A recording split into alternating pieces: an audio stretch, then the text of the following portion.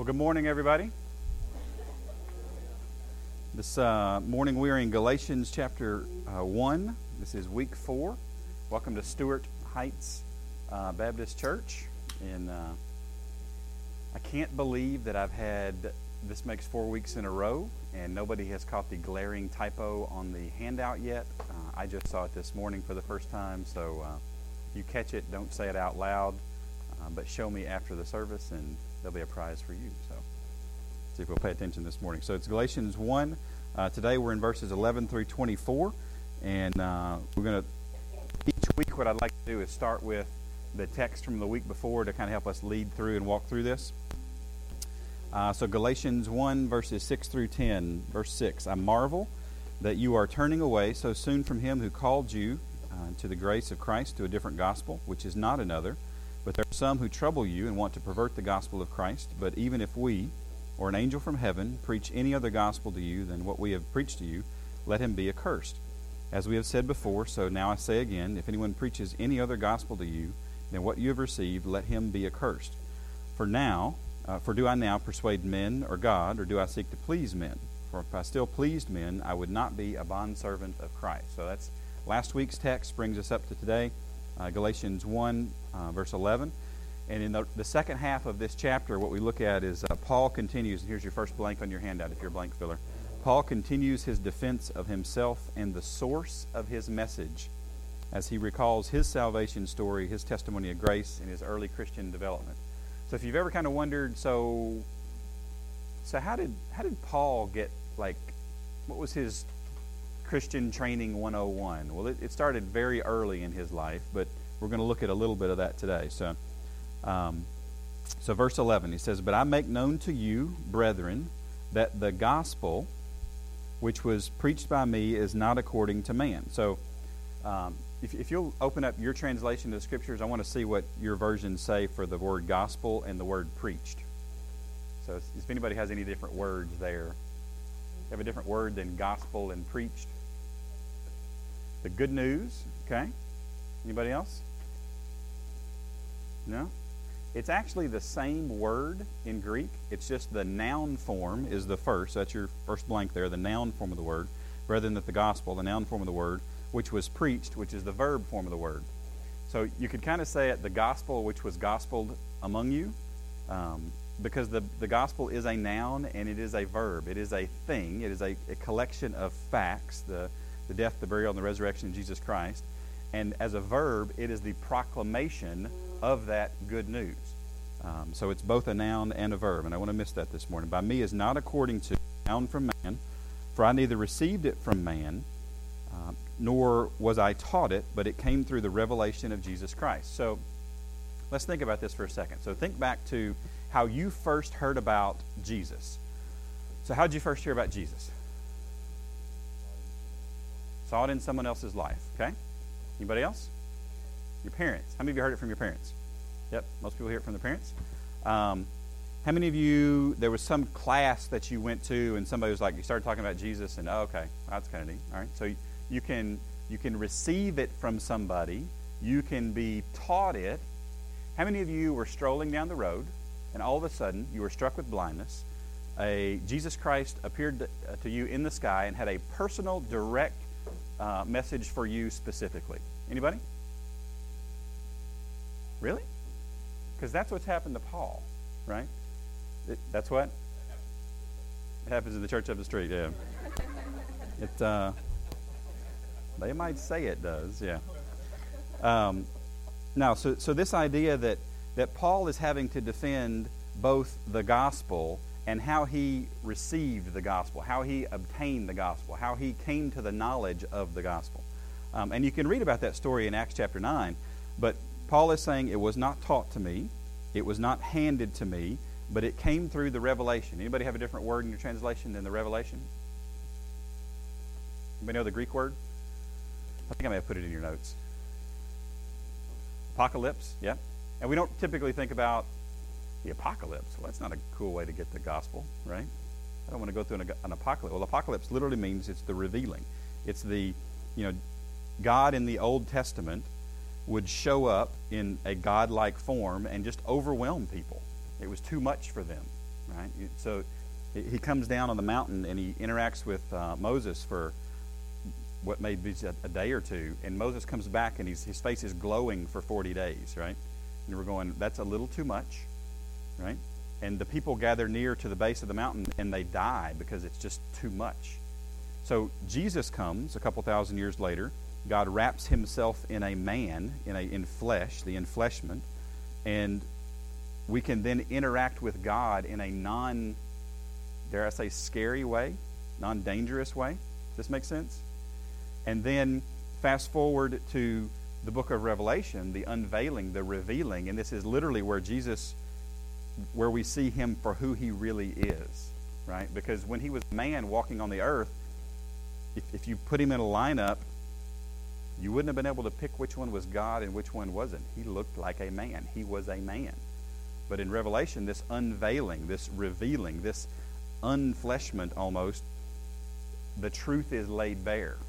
And that's the same word Paul uses here to help us understand that this is the type of revelation that Jesus Christ gave to him. So verse 13, for you have heard of my former conduct in Judaism.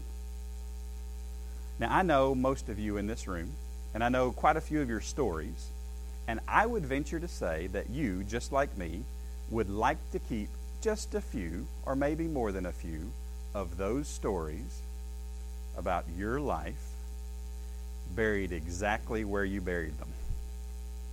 Anybody? Yeah?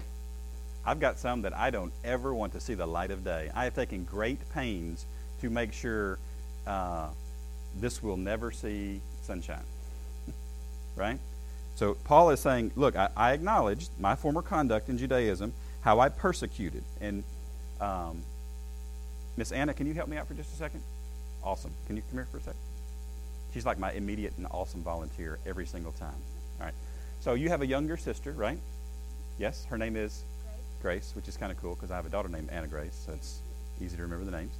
Do you and Miss Grace ever chase each other? She chases you and tries to wrestle you. Okay. Miss Abby, can you help me out for a sec? Abby's probably the... Oh, she's got... No. Never mind. No, never mind. All right. Can you? Okay, cool. Let's do that. I was like, I don't want injuries in Sunday school. This is not going to be good. All right, so here's the deal. She might be taller than you, right? All right. So I've got $5. Okay? Yeah, Terry's. All right. So I've got $5, and I'm going to give you a 3-second head start, okay? You may want to take your shoes off, too. Y'all are going, where is he going with this? Yeah, you're going to learn a Greek word today. I've got $5 for you if in 10 seconds you can tag her. Okay. She gets a 3-second head start. I've got $5 for you if you can't in 10 seconds. Your 3-second head start begins now. You don't let her tag you. Go. 1, 2, 3.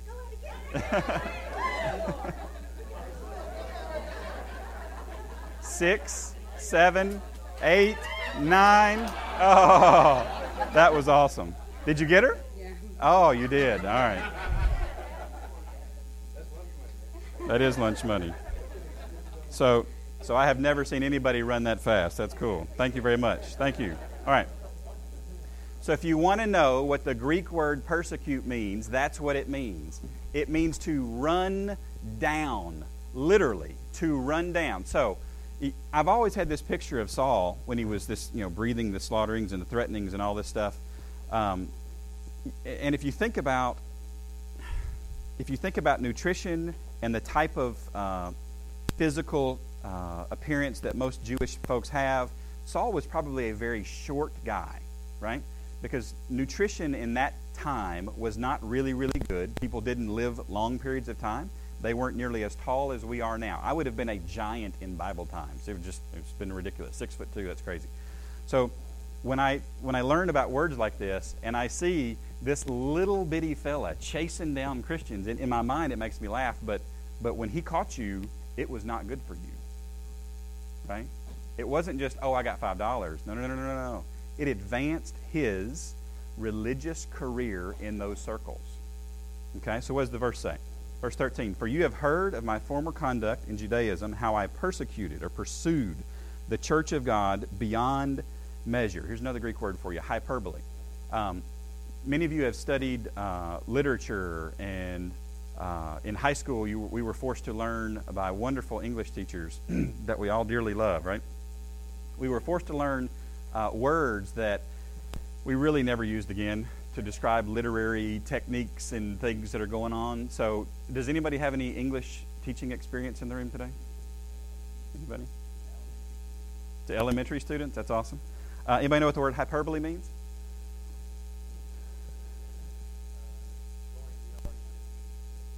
Yes, so it's this great exaggeration. Yes, you are on fire. It's just hot in here. Yes, it is. I agree. And really poor choice with the sweater this morning for me, so just so you know. So beyond measure, beyond what is measurable, and tried to destroy or ravage or waste the church. "And I advanced." I'm going to read this whole verse and we'll go back and talk about the word advanced. "And I advanced in Judaism beyond many of my contemporaries." These are the people that were his own age that were trying to pursue a career in this religious structure. "In my own nation, being more exceedingly zealous for the traditions of my fathers." All right, so I advanced. Anybody have a different word there in your translation? It's an active lesson today, sorry. We have a different word for advanced? I what? Becoming a leader. Okay, yeah. Anybody else?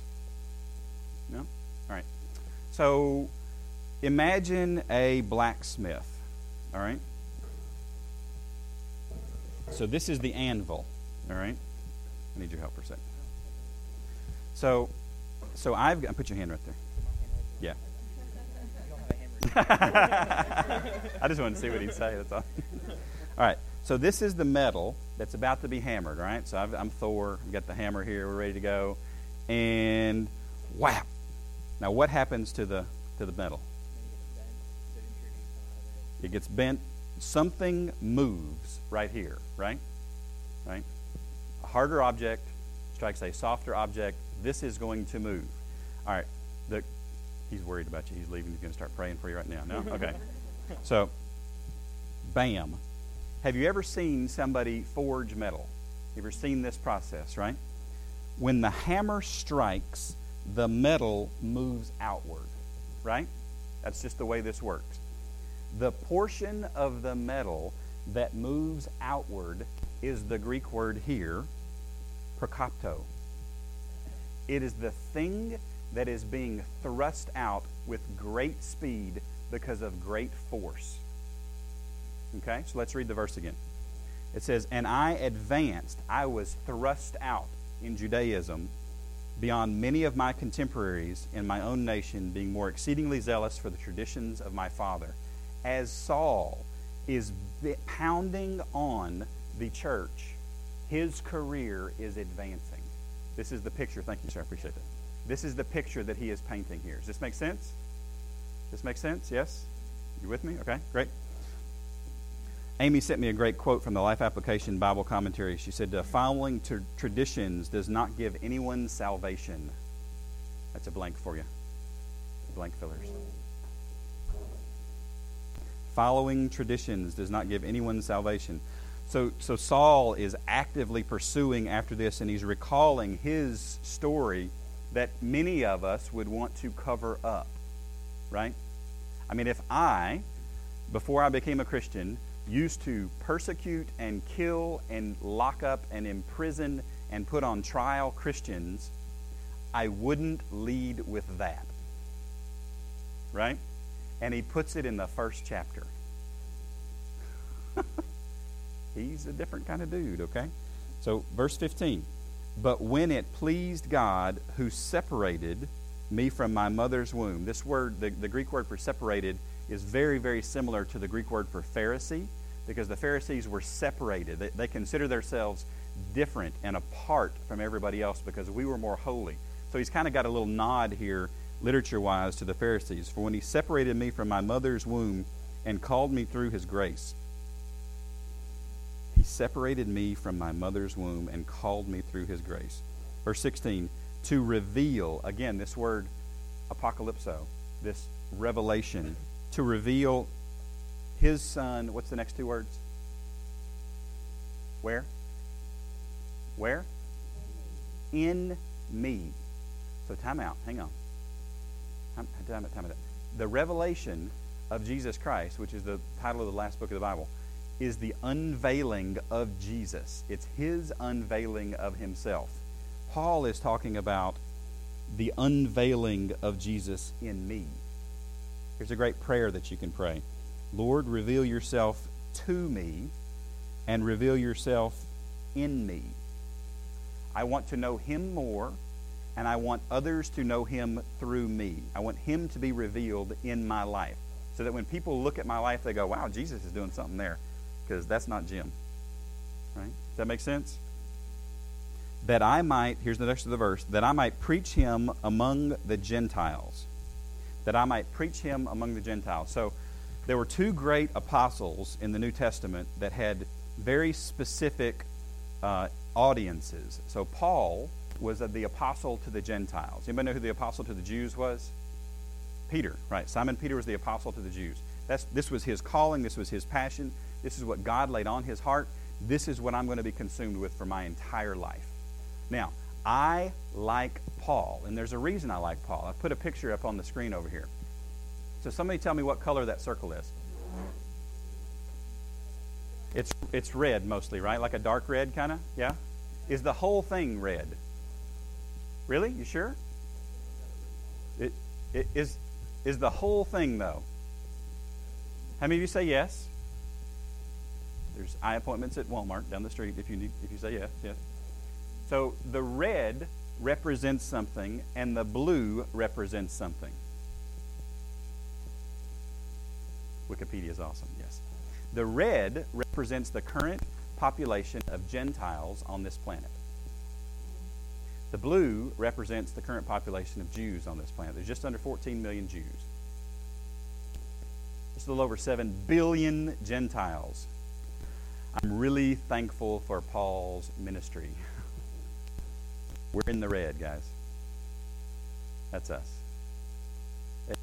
And so let's just say Paul decided, you know what? I've been stoned enough. I'm done with this. That was really bad. You'll get that tomorrow. Maybe the red, maybe things are different. Maybe they're not. Maybe God calls somebody else. But I'm really thankful for Paul's ministry. Paul was called, what's the blank say? His calling was to make Jesus known to the Gentiles. That was his thing. So when you think about, well, how important was that role? Well, he kicked this thing off for us.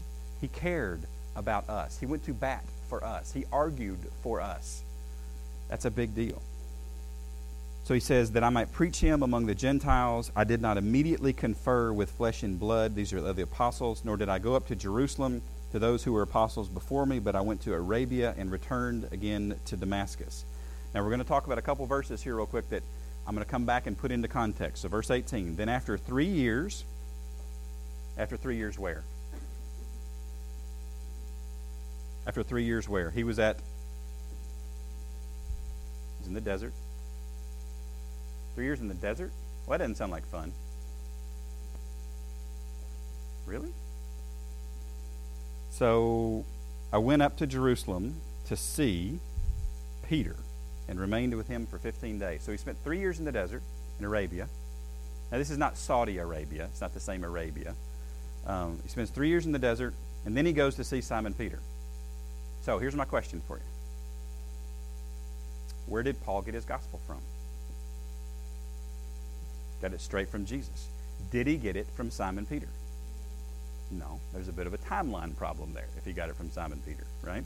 Because he sees Jesus, right? He's changed. He goes to the desert for 3 years, and then he goes and sees Simon Peter.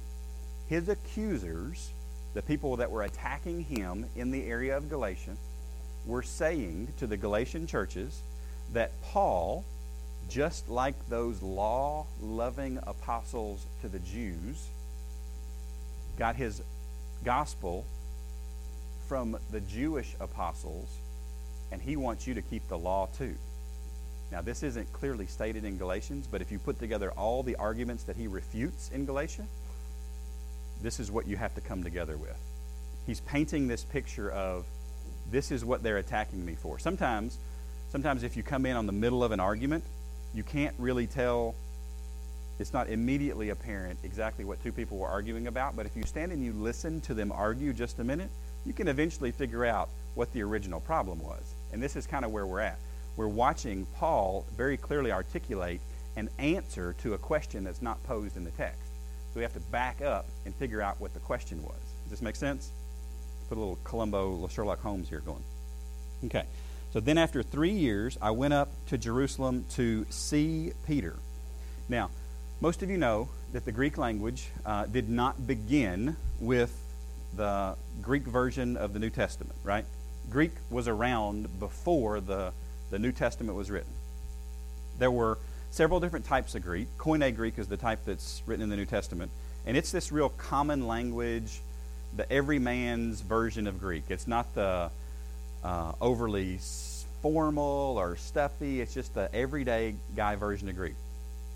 Well, there were lots and lots and lots of other works of literature that were written in this style of Greek during that period. One of the ways that we find out what a more full and fleshed out definition of a word is by reading those other books that don't have anything to do with the Bible, and to find out how those words were used in a different context so that we can see a more fully fleshed out context in the Scripture. Because many times in the New Testament, a word will only be used 1 or 2 times. Right? So we may not have all of the context that would really flesh out the word to help us understand what's going on. Because if you read this verse, and if you go into the text with the idea that Simon Peter and the other apostles in Jerusalem were calling Paul on the carpet and saying, you're going to come up here and explain yourself while you're preaching this gospel, then you can, well, I went up to go see Peter. All right, yeah. I went up to go see the principal. Anybody ever have that happen? That's one definition of the word see. This particular word in other non-biblical sources means tourism. I went up to go check it out. I wanted to go see the sights. I wanted to go see Peter. This was not being called on the carpet. So it matters what the full fleshed out definition of words are on how we look at and interpret the Scriptures. Does this make sense? All right.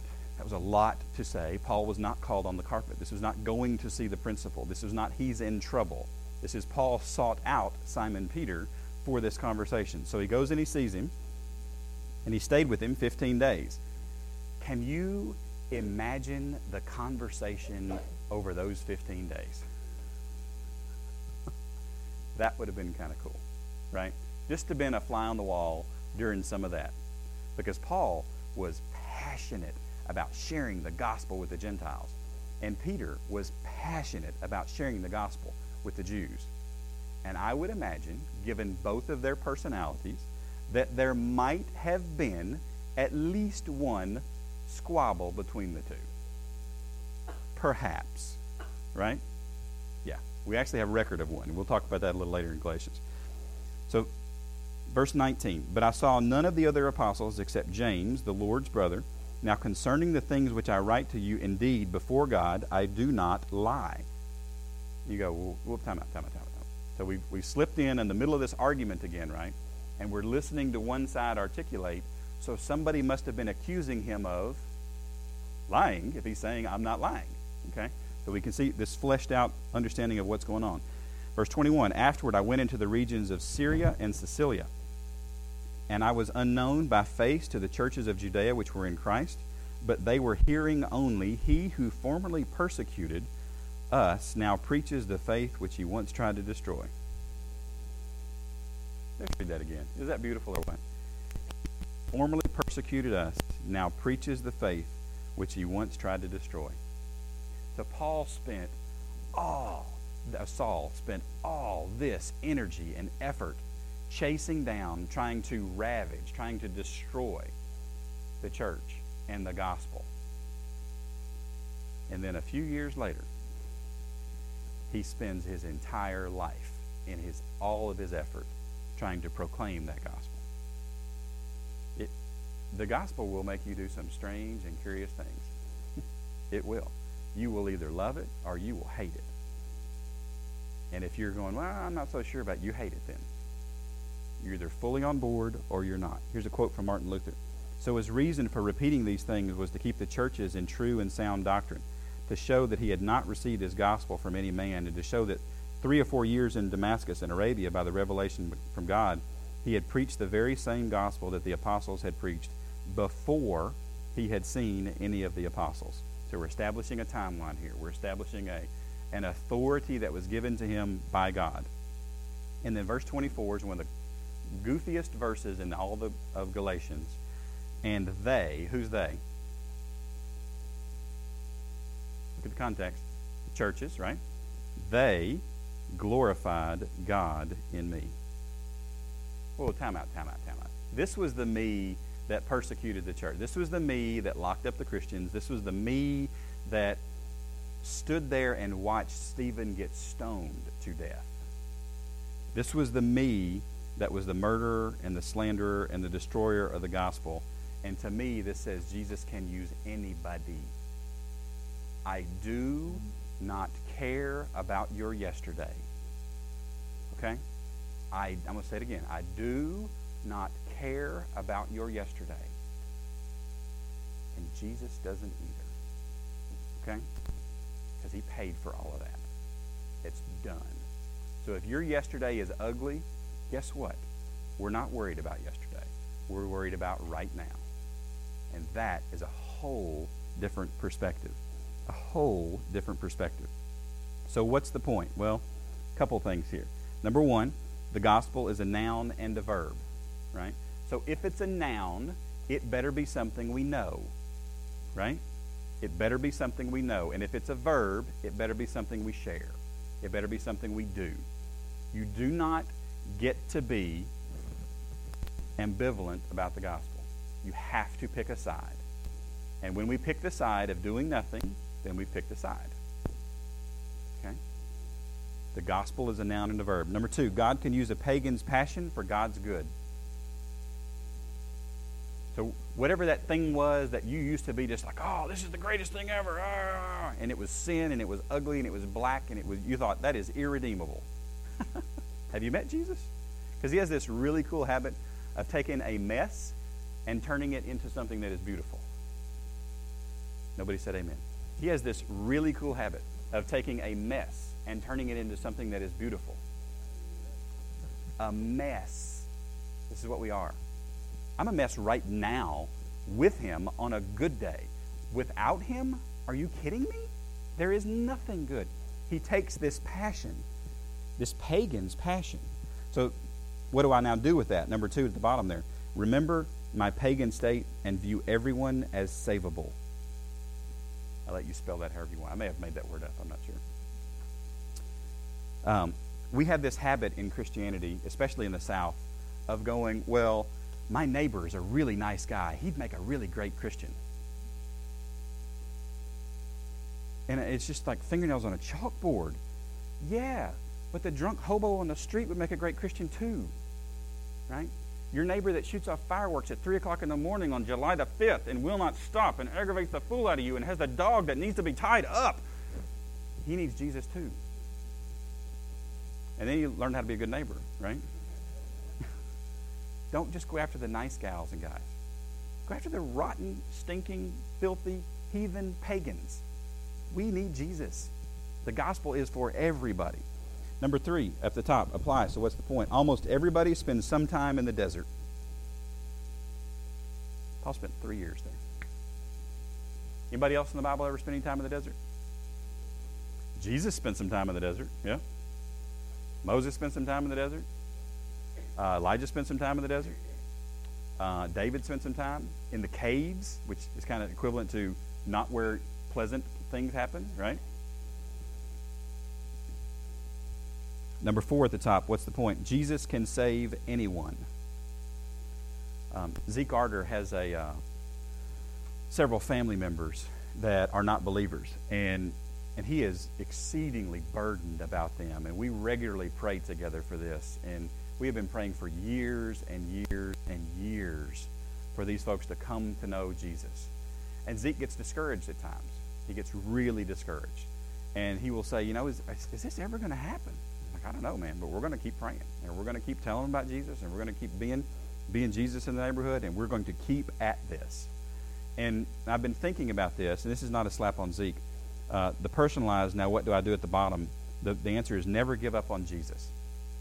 Because when in those moments I am tempted to doubt that somebody will ever come to know Christ, it is not a slap in the face of that person. It is a slap in the face of the gospel. Right?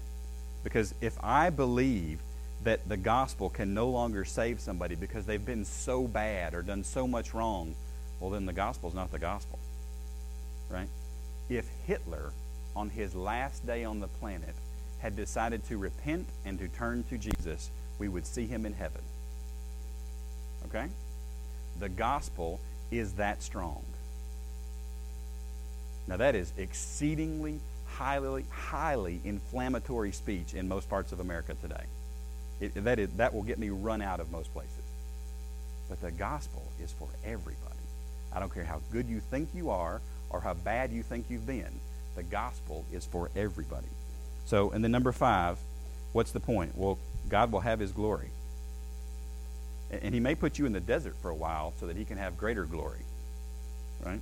But he will have his glory. And what do I do with that? Well, know that the end of my story will result in God being glorified. Whatever this thing is that you feel like you're either walking through or being drugged through or running through or trudging through or slogging through or whatever it is, God is going to be glorified on the other side of this thing. And that's the encouragement in it, right? Because it's not for my glory and for my benefit. It's for God's glory and for his benefit. Galatians chapter 1 chapter down. 5 to go. I love this book so far. You see how I couldn't do this in 6 weeks? This is just too much good stuff here. We're going to be here till August, guys. Sorry. Or if Jesus comes back earlier, that'd be cool. Like he interrupted Galatians. That'd be neat, huh? All right, so at your tables is a sheet. Make sure your names are signed on there. Make sure you've got your prayer requests written out. I think the breakfast bucket made it around most of the way. If it didn't, please continue it moving around. That's how we pay for our breakfast in the morning. And thanks for coming to Sunday school. Appreciate you being here.